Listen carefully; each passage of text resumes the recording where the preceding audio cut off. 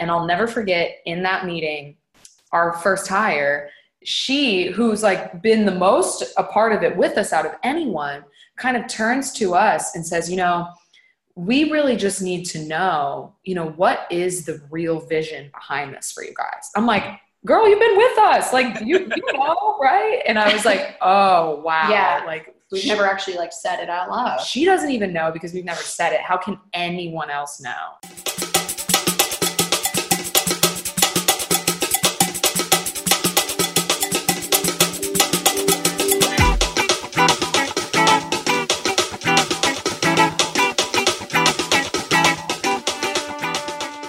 Hey there, Powder Keg fans. This is episode 103 of Powder Keg Igniting Startups, the show for entrepreneurs, leaders, and innovators building remarkable tech companies in areas decidedly outside of Silicon Valley. I'm your host, Matt Hunkler, and today you'll hear from two founders who are building an amazing company in Nashville, Tennessee. Channing Moreland and Mackenzie Stokel are the co-founders of Evamore, an online platform that connects event planners with vetted live entertainment. I don't want to spoil the story, but while Channing and Mackenzie were in college, they saw an opportunity to improve the booking sector for the music industry by building a platform that connects event planners and artists in a way that automates booking live entertainment. Since then, the company has grown incredibly, and they're at a really unique stage of the startup right now, where they're just kind of redoing the mission, vision, core values, and I'm really eager to talk to them because they've been part of the Powder Keg community for years, going back to sort of our initial launch in Nashville, and their company has been growing like crazy. So excited to talk to them. And Channing and Mackenzie, thanks for being here. Thank you, Matt. Great intro. Yeah, seriously. So nailed impressive. it. Got it. Pretty sure we just took it from your website, so nicely done. Oh, okay, perfect. I was like, oh man, that's exactly what I would have said. With us changing so much right now, we're like, is it accurate? Doesn't it? Yeah, that's just a nice surprise. So thank you. Hey, that's good. Kudos to you for having an accurate description on your website. It sounds like it should be a basic thing. It seems obvious, I guess. Oh, no, it's totally not. And I get the startup life. Before we dive in, give me a sort of some idea of the scale right now of where you're at in the startup journey. Let's see. We have, including ourselves, we have 4 full-time employees and 4 part-time employees. So we're at 8 now. Actually, well, we just brought another part-time on literally last week, so 9. Oh, congrats. Yeah. That's awesome. And are all of your clients still in Nashville, or do you have clients elsewhere as well? Definitely expanding the client base now. We made so many mistakes in that expansion plan last year, and we, kind of retreated, and then now we're back out with our new plan. But the way we're going about it now is the clients that we receive in other markets, we then go there and make sure that we have artists to fit. And so a few of them, Matt, for example, are Houston and Austin, Boston, Atlanta, the Chicago area, starting a lot in New York and in LA now. So we're getting our region set and then growing outward in secondary markets too. Nice. Congrats. I can relate to that on so many levels. So eager to talk about that. But before we dive into kind of how you got to where you are now, can we go back a little bit? And I would just love to learn a little bit more about each of your own individual entrepreneurial stories. And Mackenzie, maybe you could kick it off for us. What was your first entrepreneurial memory? Were you a kid? Were you recently graduated? I love that question. Let's see. The first thing that comes to mind is selling Girl Scout cookies, like way back in the day. It was like my, like door-to-door selling as a kid. Oh, Did yeah. another one for like the Washington, D.C. trip in middle school. That was always, I just always liked it. I always liked to sell in the most basic way possible. So I think just the fondness of doing that, and I kind of was awesome at it too. So I guess maybe kind of was the first little step into entrepreneurship. It seems like when you're younger and you kind of get that positive reinforcement, even if you're not selling every single time, which you probably were because you're a beast at selling. But what is some of the stuff that you learned early on as you're getting that positive reinforcement? And were there any times where you failed and maybe walked away with something that maybe you even still use today as you're continuing to build your client base? Yeah, it's so interesting to think about it like that, and maybe even like how it could have shaped decisions today. But Sure. It's so much less. I mean, as like a kid, it's not even that intimidating to go up to somebody's house and like kind of bombard them in their space in a way. You don't think of it as how you might now if you were to go up to a stranger's house selling something. It's kind of intimidating, or you don't know what they're going to say or who they're going to get. But as a kid, it's kind of, you don't even think about it. It's just like, oh, sure, who doesn't want cookies? So there's definitely some fearlessness as a child that I think I've tried to hold on to. Yeah. Whether I've been successful at that or not, I can always try and think back about, okay, well, if this little girl like could do that and not really think about the consequences, that's kind of how I have to hone that in sometimes and just like go for it, or say things that I might not be comfortable saying, or talk to strangers and just kind of not be afraid of the outcomes. That's cool. That's a really cool experience. I remember selling Christmas wreaths for my basketball team as a fundraiser. And Absolutely. That was my first door-to-door sales, but I also did the vacuum cleaner thing in college. That was very character building. Wow, I bet. Channing, how about you? What was your first entrepreneurial memory? Man, I can resonate with you both. I feel like, why as kids are we always selling things to someone? I mean, the true, it's pretty funny, but I do remember one, and this is going to sound weird, but so I went to an unconventional church, but it was great growing up in a very all welcoming place. And they were open to ideas of how we could make money. And so we said we wanted to, I remember with one of my best friends who was a DJ, we were like, let's put on a rave. Like, we didn't even know as kids really what that meant.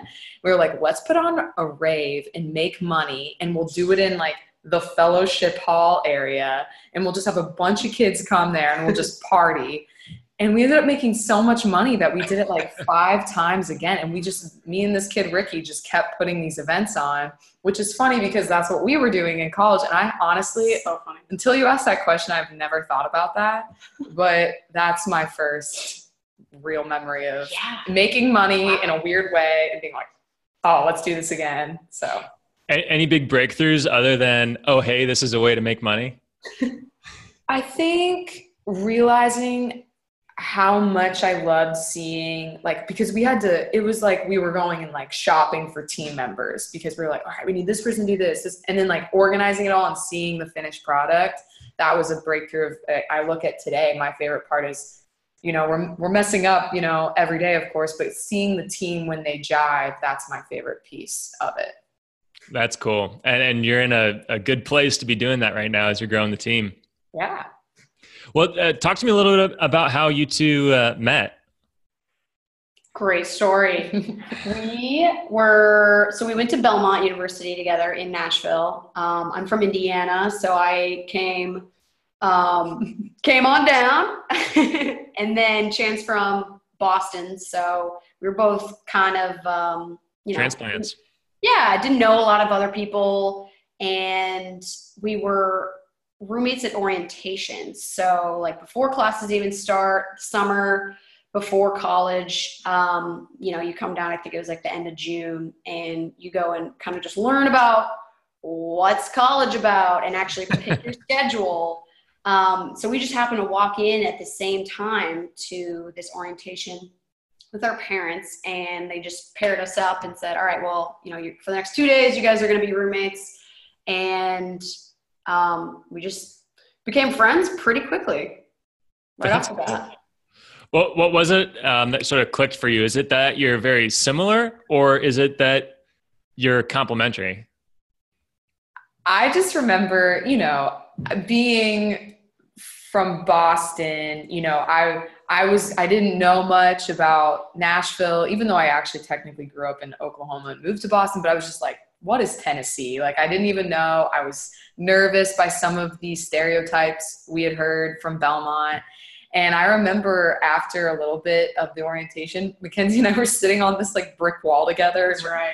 Just like, I don't know about this. Like, some of these people we're meeting here, like, and she was like, me too. Yeah. Like, oh. Yeah. So it was definitely relating to each other in that Belmont's a very conservative school. It's, you know, there's a lot of rules.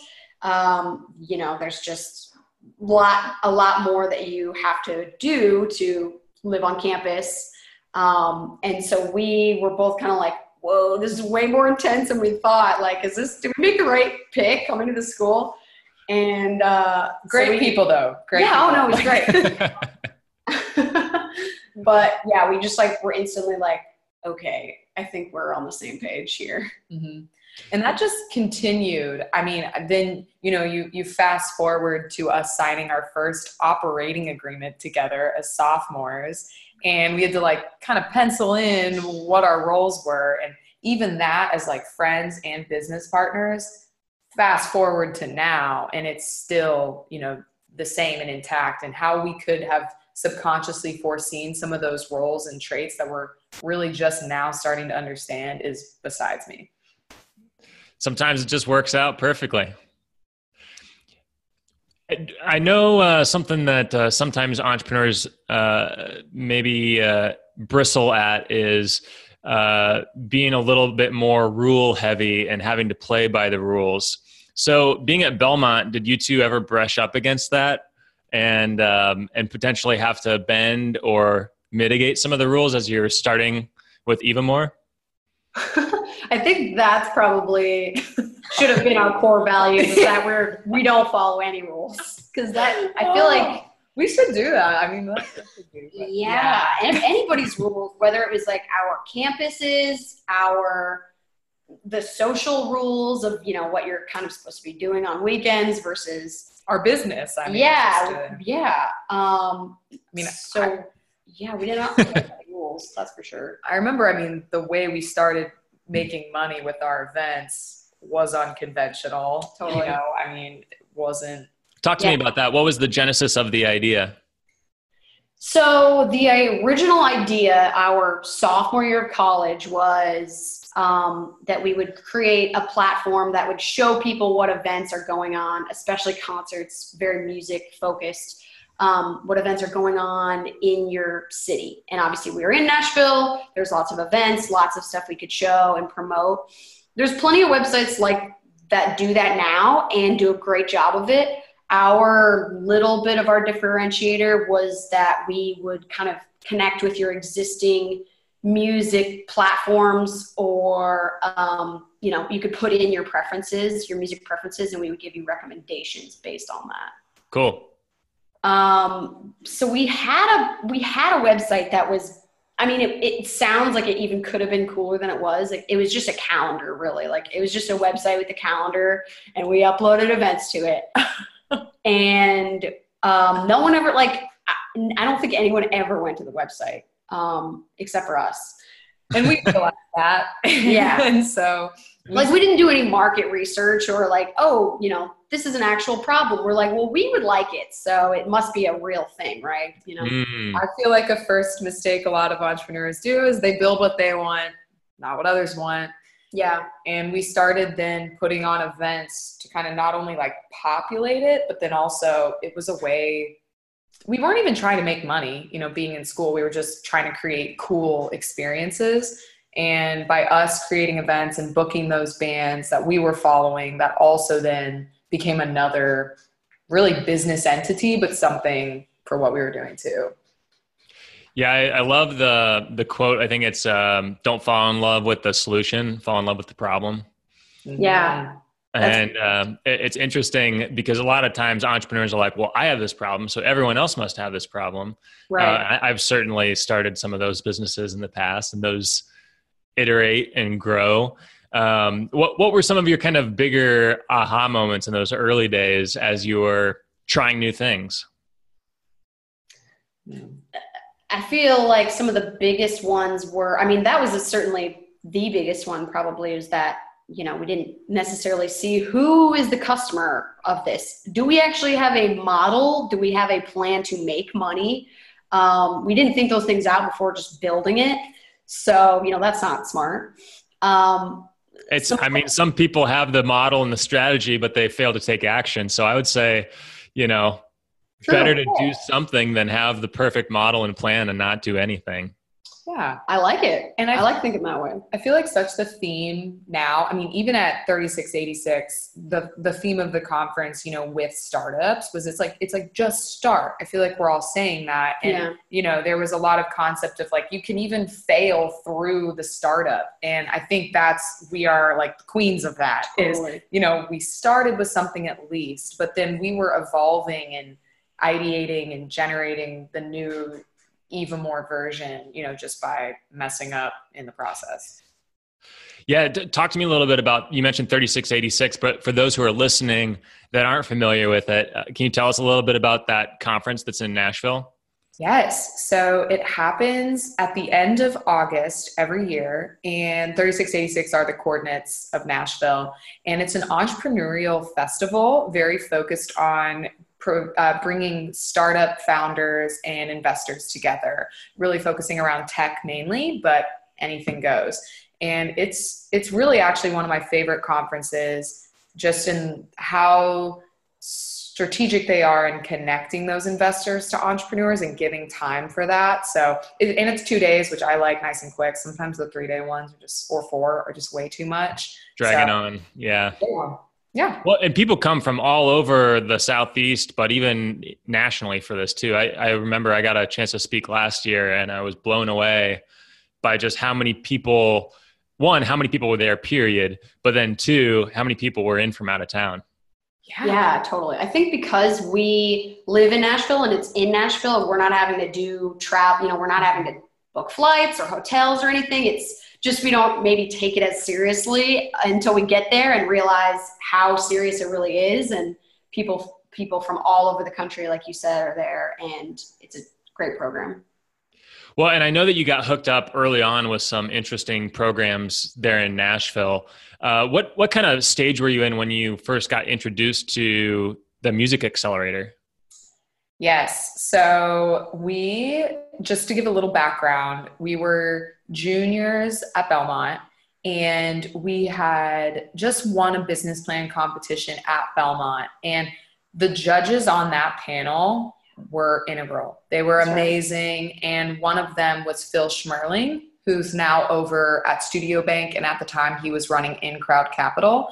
And he came up to us and he was like, I don't really know what you're doing, but it's cool. And you should go to the Entrepreneur Center. It seems like you're ready to take that leap into that kind of community outside of your college community, and you should do that. And that was the best advice we received, because it broke us out of that college bubble. It showed us the opportunity of building your network early on. And then the Music Tech Accelerator that was coming out of the Entrepreneur Center, it was actually happening in a couple of months from then. And so a few people had recommended that we apply for it, and it's called Project Music. It was the first ever music tech accelerator of its kind. It was backed by 8+ major music industry companies. They chose 8 companies to go through it, and we were selected, and it happened. Oh, I'm sorry. That happened at the top of our junior year, right? Or no, it was the second semester. Second semester. So we come back after break and we start this thing. And then we still had a year left of school when we finished. And going into it, we were still, we applied to be in it with that initial idea, not really necessarily having a model, but we knew we needed to change. We knew we needed some help. So that's why we wanted to get in, to get as much advice as possible. And I think we barely got in. Like, if they had only picked 7, we would have been us. Yeah. I feel like we were a pity pick, but I'll take it because it changed our lives. Oh yeah, it was great. That's amazing. What was the concept at that point that you applied with? It was, it was still the same. It was coming off of that calendar of events, but it But I mean, the way we had made all of our money was putting on our own events. Right. So that's somehow incorporated into this website, but we had these things that didn't necessarily have to do with one another. And what we had done is just booked music, produced events, and made money doing it. That was really all we knew, honestly. And we wanted to turn it into a real business and scale. That's a lot more than a lot of people in the industry know. So I feel like you're starting with some pretty good knowledge and background. And it sounds like maybe in the accelerator, things really were forged and polished and iterated upon. Can you talk to me a little bit about that experience? What were some of the bigger aha, breakthrough? Well, it felt like every day was a breakthrough because it was like, yes, we were going to college, but it felt like we were getting an MBA and exactly what we wanted and needed to learn to make this, which is what we were. It was, 14 weeks of this is how you need to do this. And I remember on day 2, we come in and Mackenzie and I really start to look at what are we actually even doing? And that is a question that is so important to ask. And it was that was a breakthrough moment of now we have the mental capacity and space and time to look at our business and see all the holes. And that's scary and hard, but we should all be doing that like every 3 months. And so that was a great experience of us seeing, we're booking a ton of vetted acts over here. And that's a really lengthy process and it's time consuming and a lot of logistics go into it and it's a mess. And then over here, we really like when technology can aid in the solution and when that can be scalable and bigger than just the 2 of us. So we started to see what we were doing, but then we needed to go make sure it was a problem for others and not just us. Yeah, definitely. Was that scary? Super scary. Yeah. I mean, we were the youngest in the program by far and also the only female founders. So it was just kind of, thrown into this accelerator program, thrown into these opportunities, and we had to just figure it out every day. But I think at first people were like, oh, these are the interns of the thing, right? Like you guys aren't really a member of the cohort. And then by the end, we really, even just in our confidence, we'd gotten, we knew how to speak about our business. We knew how to speak to different types of people and gain respect, I think, a lot more than going in. Talk to me a little bit about overcoming that challenge. A lot of founders talk about imposter syndrome. They talk about maybe being underestimated. What did you do to kind of overcome that, being probably, I'm assuming some of the younger people in the accelerator, if not the absolute youngest people in the accelerator, and this being your first go around with starting a startup? This is a huge topic for me in particular, and something that I'm still now working through from like the post effects of that particular accelerator. Sure. Because with my personality, and I'm so thankful, like Mackenzie saved my butt through that accelerator, but like I felt like I had to be like walls up, like do not affect us, we are good. And like I became a robot with like a lot of male energy, and like I remember like wearing button downs and like, just like not being myself because I felt like we were put into this situation and I had to protect myself in a way. And it was like a weird experience, and there totally was that imposter syndrome, and there still is at times. For sure. Tough, but really working through, I think what is really helpful to come back to is there's a reason we are doing this. And that right there is enough of a differentiator at times, I believe, is the founders of who are doing it. And just having that reminder really helps me go, you are not an imposter. You are doing this for a reason, and working through that. But it was really hard to go through that first process. How about you? Yeah. It was helpful that we had each other. So it was like, okay, well, there's 2 of us and we can be a team while we feel very alone in a way in this process. But it really thickened our skin. We had to I remember a big part of this accelerator was every week you're pitching. So you're pitching to groups of investors, mentors, the rest of the cohort, different people every week. And they're literally critiquing you on everything, not just your business and your business model, but how you're actually pitching. And if you are terrible at talking to people, like literally just like giving you all the negative feedback, and it really sucked. But I think by the end, we had to just take it and shape up. And by the end, we were rock solid.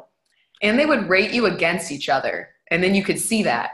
And that was crazy at the start. But then at the end, we were ready for that too. So a little more comfortable with it by the end. Yeah. At least you had those thousands of Thin Mints under your belt that you had sold previously. So at least sort of like a baseline of confidence and knowing that you can do this. So talk to me about that. What was it like? Maybe you weren't knocking on doors, but this initial concept in the accelerator program, when you had kind of said, okay, this is our go-to-market. This is what we're going to initially test, our V1. And we're going to go out and talk to people and see if they want to buy it. How did you go about doing that? And what did you come up against when you metaphorically knocked on those doors?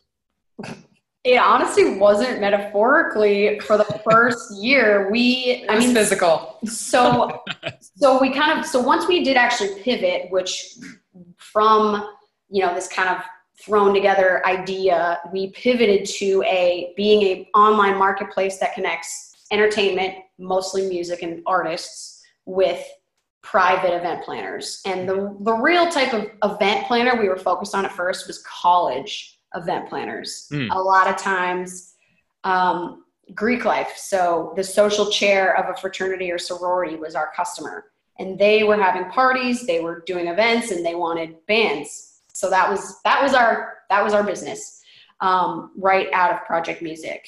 And so we were literally like driving to campuses and going and knocking on frat houses and like asking if we can talk to their social chair about how they book entertainment and what their needs are, and if they would ever do it online, and like figure out kind of the pricing and the budgets that they have, just to learn more about them, to see if we would be a good fit. So we still were doing the door-to-door thing, and that was terrible. Because we were walking we were literally walking into a frat house that was stinky and dirty, and I remember so many of them. Are there any in particular that are emblazoned in your memory? Yes. Yeah. WKU, right? At Western Kentucky University. That one in Valdosta. Yeah. It was just like, people live here. This is disgusting. And then, there's such this push and pull, especially when you have a marketplace, because you have a whole other client that you're servicing, the artists. And it was really stressful with college events, because it was like, everyone as an artist underlyingly would love to play. It sounds like a great idea. Yeah. An artist wants hypothetically to play a college event. But what that event really looks like if you turn the lights on is horrifying on so many like codes. Yeah. But the artist wants it. So we're like, okay, we're going to make these connections. And it just didn't feel good. And kind of understood why it's been such a hard thing too. But we did continue to see this user, and we were a little ahead of it a couple years back, but these users are coming up and they are ready to do things online. Yep. So we could at least see that, and we could validate that, but it was a tough market to go after. That sounds like a trove of stories there. How long did you do that before you started kind of broadening your aperture on who you might be selling to? Yes. So when we graduated in 2016, we spent that whole year really developing the platform, going on to college campuses. And it was at the end of 2017, so after like a year and a half-ish, where we just started seeing other customer types coming to us naturally. We were enjoying those a lot more. Yeah. And we were still having a really hard time with the churn and just the deliverables with colleges. And so I remember last year, so at the end of 2017, we saw that And in February, we made the decision. We were like, it's not that we're turning away from college yet. Let's just really make a intention to focus on corporate this month. And the numbers spoke for themselves, seeing what just that month looked like. I think I met you just before that when you both came up to Indianapolis and pitched. You know what's so funny? I was thinking about that and I loved that event. That event was so cool. You were both amazing.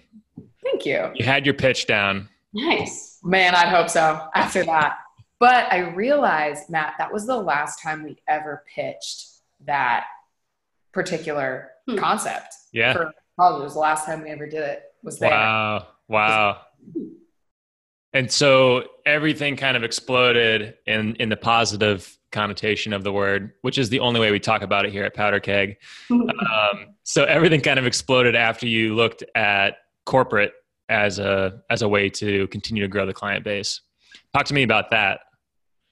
Yeah, let's see. So we did a few corporate events, just basically through people that we had met or had heard of us, or maybe even, they just liked an artist and they knew we worked with them, at the end of 17, right?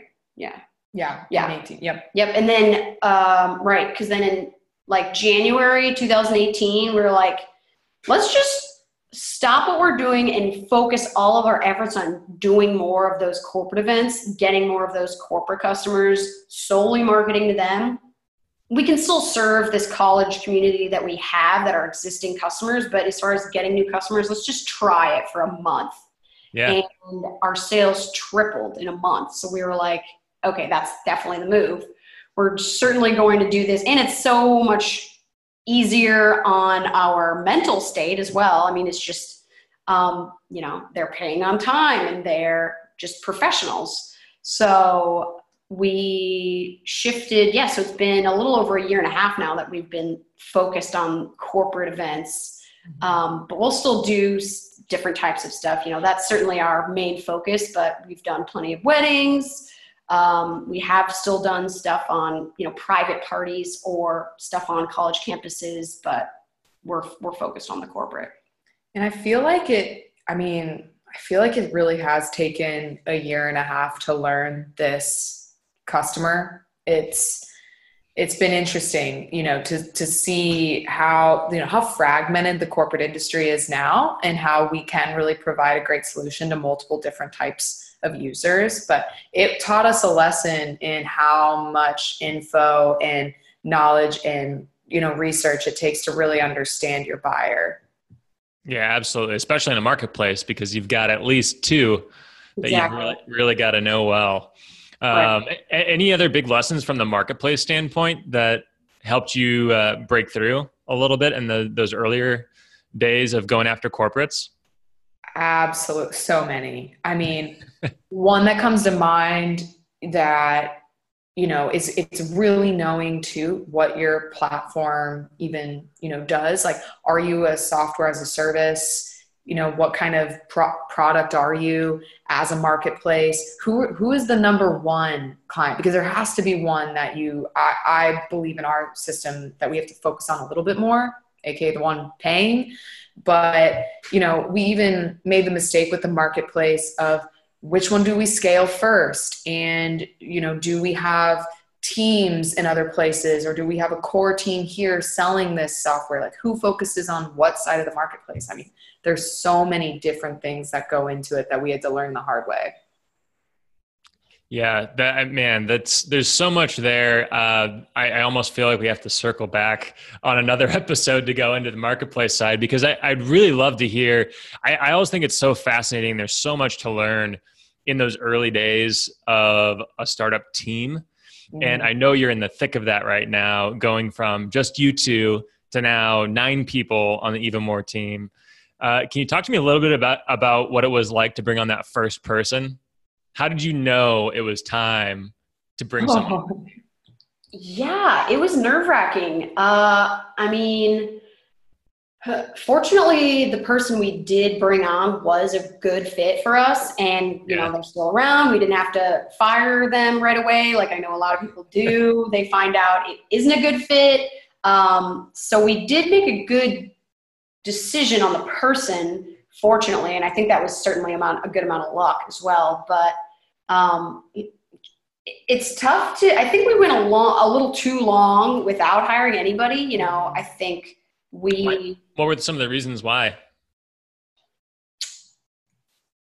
I mean, we're very focused on being as lean as possible, and just seeing another expense of a hire was always just kind of daunting. And it was kind of like, do we really need that person, or can we just lose our nights and weekends basically to do that work ourselves? Yep. But, obviously isn't the right move you can only do that for so long. Yeah. How did you start to know that you couldn't do that any longer? Oh man. I remember it was late last year, and we were just like crawling out of like what felt like a grave. We were just like, not yet. And it just was it was like we were hitting this wall because we were just at capacity. Like, we both had 12 jobs within this thing. That's true. And I remember people, like our mentors, of course, thank goodness for mentors and your stakeholders and people that can, at times you have to, protect yourself sometimes from the, varying feedback. But people were like, it might be time to bring on someone. Have you thought about hiring sales? And we tried to go down that route, but we just hadn't implemented enough of the process yet to do it. And so we weren't ready. And I remember finally at the top of this year, we were like, okay, this year needs to look different in capacity for ourselves. And we need to make an investment in our company together to do that. And that's going to be scary, but we have to try. And, of course, worst comes to worst, you fire them and you've learned something huge and you go to find a better person. So it was definitely at the top of this year when we made that decision. We started interviewing for the whole month of February. We interviewed, I think we looked at like over 40 applicants. What was the role? Outside sales. Mm-hmm. Oh, okay. It was sales. Ended up being sales. Yeah. Nice. And it clearly was exactly what we needed because it opened our eyes to the world of what this could be. And it helped us start and grow our organization. And what was really amazing about the one we did hire, like Mackenzie was saying, she was more of a right fit than I think I even realized because she naturally has more of like an operator mindset. She and Mackenzie are really great at process. And me being over more in the sales realm, you could imagine with me not being great at process, it was a shit show. And so having her and Mackenzie. I can relate. Yes. And so it was incredible to have her be like, we need to have funnels coming in so we can do outside sales versus inside sales. And I'm like, what are you saying? Yeah. So many lessons there as well. That's great. I mean, I'm so happy that you were fortunate to find the right fit. You mentioned that maybe some of it was luck, but was there anything that you did that in retrospect, you're like, oh, that was actually kind of smart, whether or not it was your idea or something that you grabbed from a blog post or from a mentor. Why do you think that person fit if it wasn't just luck?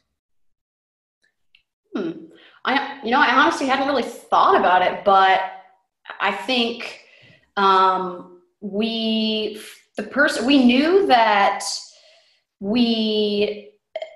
ideally this person would have had experience in multiple industries. At least for us, that was a big deal because we're very involved in the music industry, but we're also a tech platform and we're also involved in corporate events. Like, it's kind of like these like very different businesses all kind of in one place. Like, we're serving different people. We are paying artists. So we're in the music entertainment industry. And so someone with at least a basic knowledge of all would, maybe we can find somebody like that, which she did have. Wow. And she'd also worked at a startup before and helped launch a market, which was kind of like huge, perfect for us because that's what we're doing. It was a tech marketplace. So she literally had like that exact experience of launching a tech marketplace, selling to people to use the technology in a new market. So it was like, where did you find this unicorn? I know, it's seriously. Yeah. I mean, a lot of resumes. And another thing we did, actually something we did, which I wish this existed better. And if it does, please tell me. But we went to a very vetted place to search, which for us was huge. We went to a Facebook group that was closed, and only Nashville, surrounding, but hospitality experience, corporate planners were a part of it. It's 1,200 people, and they all came from there. So right there, we knew that they already were kind of key in what we were looking for. And then hers just really filled the other gaps. Find out where your potential people would hang. Right. That's great. That's really smart. Did you do that just by just searching on Facebook for it and you stumbled across it, or did a mentor or someone mention it to you? I was actually a part of it for sales opportunities. I would scan that thing. And so I was just like, I should throw it on there. And we got like 40 resumes. I was like, oh, wow, this is amazing. Really very cool. Very cool. So talk to me then, you've got your first, they always say it takes that first crazy person to start a movement, right? It's actually, they often say it's not the founder or founders, it's that first person that's crazy enough to join the founders. Derek Sivers did an amazing TEDx talk on this, or it was a TED talk actually. I'll link to it in the show notes. Yeah. But it's a really great sort of metaphor for anything. But it's this one person at a music festival that's like dancing like a maniac, and sort of like, that person didn't actually start the movement. It was the second person who said, yeah, I'll do that too. And then from there, it just kind of expands and you see the entire crowd start to do this wacky dance. And sort of like how to start a movement. That's how you do it. So I'll link up how to start a movement. And I'll send it to both of you. But talk to me a little bit about, you got the three of you. I'm assuming you're like every other startup entrepreneur, at least first time startup entrepreneur. You don't have core values documented. You don't have mission, vision, purpose, all of those things, which is totally normal. But talk to me about, or unless you did. No. Okay. Talk to me about when did you know you needed to start doing some of that stuff? I know exactly when. Too late, very much too late. So I remember, we had our first hire, and then we started, she was that crazy dancer with us, thank goodness. And we started seeing some other mini departments that we needed to bring on. And it's not that we were going and immediately hiring these people, but we kind of brought them in as advisors, consultants, and we started bringing them in, like marketing, finance, capital, corporate growth, our interns, and we started having this little unit in like May. Yeah. And we were like, maybe we should get all these people in a room together and just see what happens. And we didn't even really I didn't plan that too well. And we were like, what if we kind of talk about some marketing concepts? Because that's what we know nothing about, and let's just see what happens. And I'll never forget, in that meeting, our first hire, she, who's like been the most a part of it with us out of anyone, kind of turns to us and says, we really just need to know, what is the real vision behind this for you guys? I'm like, girl, you've been with us. Like, you know, right? And I was like, oh, wow. Yeah. Like, we've never actually like said it out loud. She doesn't even know because we've never said it. How can anyone else know? And we took so much out of that. And where we are now versus, I'm so glad we got everyone in that room for her to ask that question that embarrassed me because I hadn't ever thought to share that. How did you process that in the moment? And then how did you process that coming out of there that I'm assuming ultimately resulted in action? It was in the moment, I was like, just like, didn't even know where to start. Cause I was just like, this is a lot of work to do. Like, we have to figure so much stuff out, let alone just the work of operating our business and, you know, making sure it's continuing on.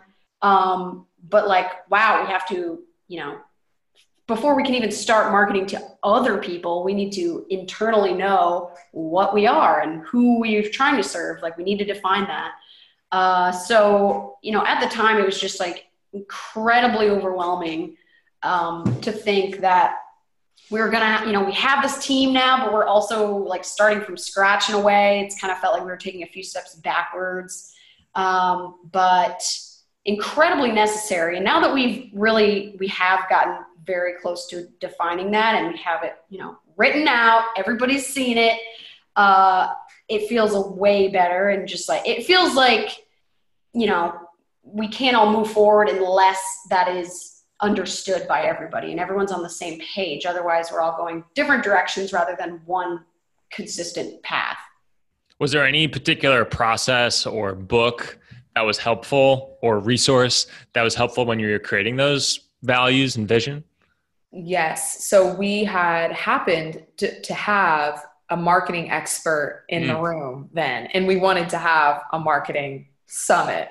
And she was just sitting there and laughing. She was like, oh yeah, here we go. And so we had developed, you know, a 90-day plan with her of how we would go about this.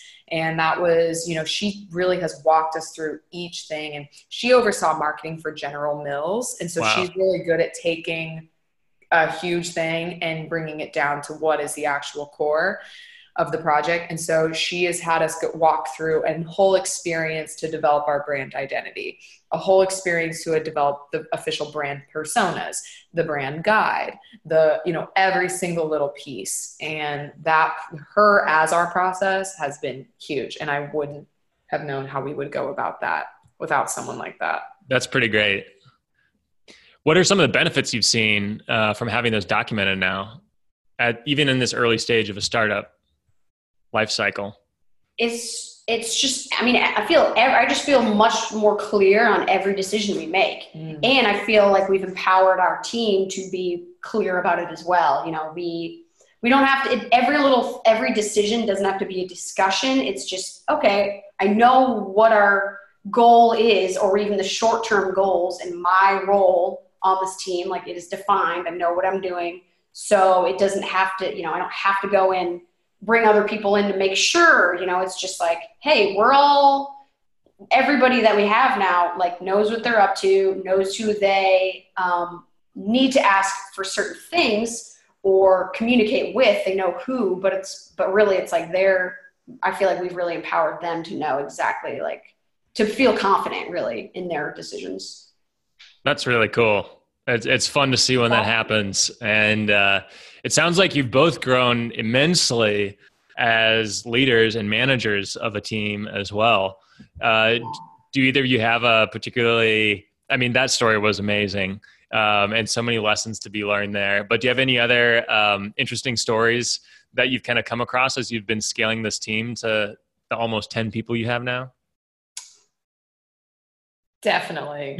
I mean, I think a harder topic that people don't, at least I sure didn't know how to go about, was humans are humans, complex people. And you, as a manager, as a leader, you need to, you know, create, at least especially in today's world, which I'm so thankful for, and for people like Brene Brown talking about how leaders, how they should, you know, to be courageous is to show vulnerability with your team. And that's something really huge that I have been trying to remember, as in, listen, we're not going to be that corporate place that shames and causes fear. First off, that's just not who we are. But on the other hand, it's like, how do you create a safe space and listen, but create boundaries, but get things done and be good people, like all these things and stuff we've never really had to think about before. And so that's just been really interesting to walk through these relationships with your team and know what are their intrinsic motivators, know what, you know, keeps them up at night. How can you remove obstacles for them? I know these are just words and not exact stories, but there's a lot of stories behind that, I think, to have gotten us where we are now. No, I really appreciate you sharing that. And I think Brené's book, Dare to Lead, was one of my top reads of last year. I'm reading that right now. Nice. Yes. It's really, really good. And certainly for me anyway, takes a lot of mistake making in order to get some of those habit changes really solidified. But it's process and it's a journey. And I really appreciate both of you for sharing your process, some of your process, and some of your story with us here today on Powder Keg. Very, very excited to continue to follow you. If people want to follow the journey of Eva Moore, where should they find you? Well, our website is evamore.co, EVAMORE.co. And then all of our socials is Eva Moore Co, like at Eva Moore Co. Awesome. Well, thank you both for being on the show. I'm really excited for everything that you're doing, the continued growth that you're seeing in terms of the team, and then both of you as leaders. It's really cool to see. So thanks for being on the show today. Matt, thank you. You're the best. We love talking to you. It's really easy. You're the best asking questions, and thank you for being amazing. We love Powder Keg, so love it. Well, we're really grateful to have you in the community. And like I said, you're just going to keep doing awesome things. So, and I'm sure continue to make mistakes too. So hope you'll share in a future episode of Powder Keg Igniting Startups, everything that you learn on this next leg. Always. Sounds great. Thanks. Hey, this is your host, Matt Hunkler again, and I just want to say thanks for tuning in. I hope you walk away feeling inspired and armed with lots of new things to try out in your own business. Be sure to follow Channing and Mackenzie and learn more about their company, Eva Moore, at evamore.co. We'll link that all up in the show notes. You can find it there on powderkeg.com. And to be among the first to hear the stories about entrepreneurs, investors, and other tech leaders outside of Silicon Valley, subscribe to us on iTunes at powderkeg.com/iTunes. We'll catch you next time on Powder Keg Igniting Startups.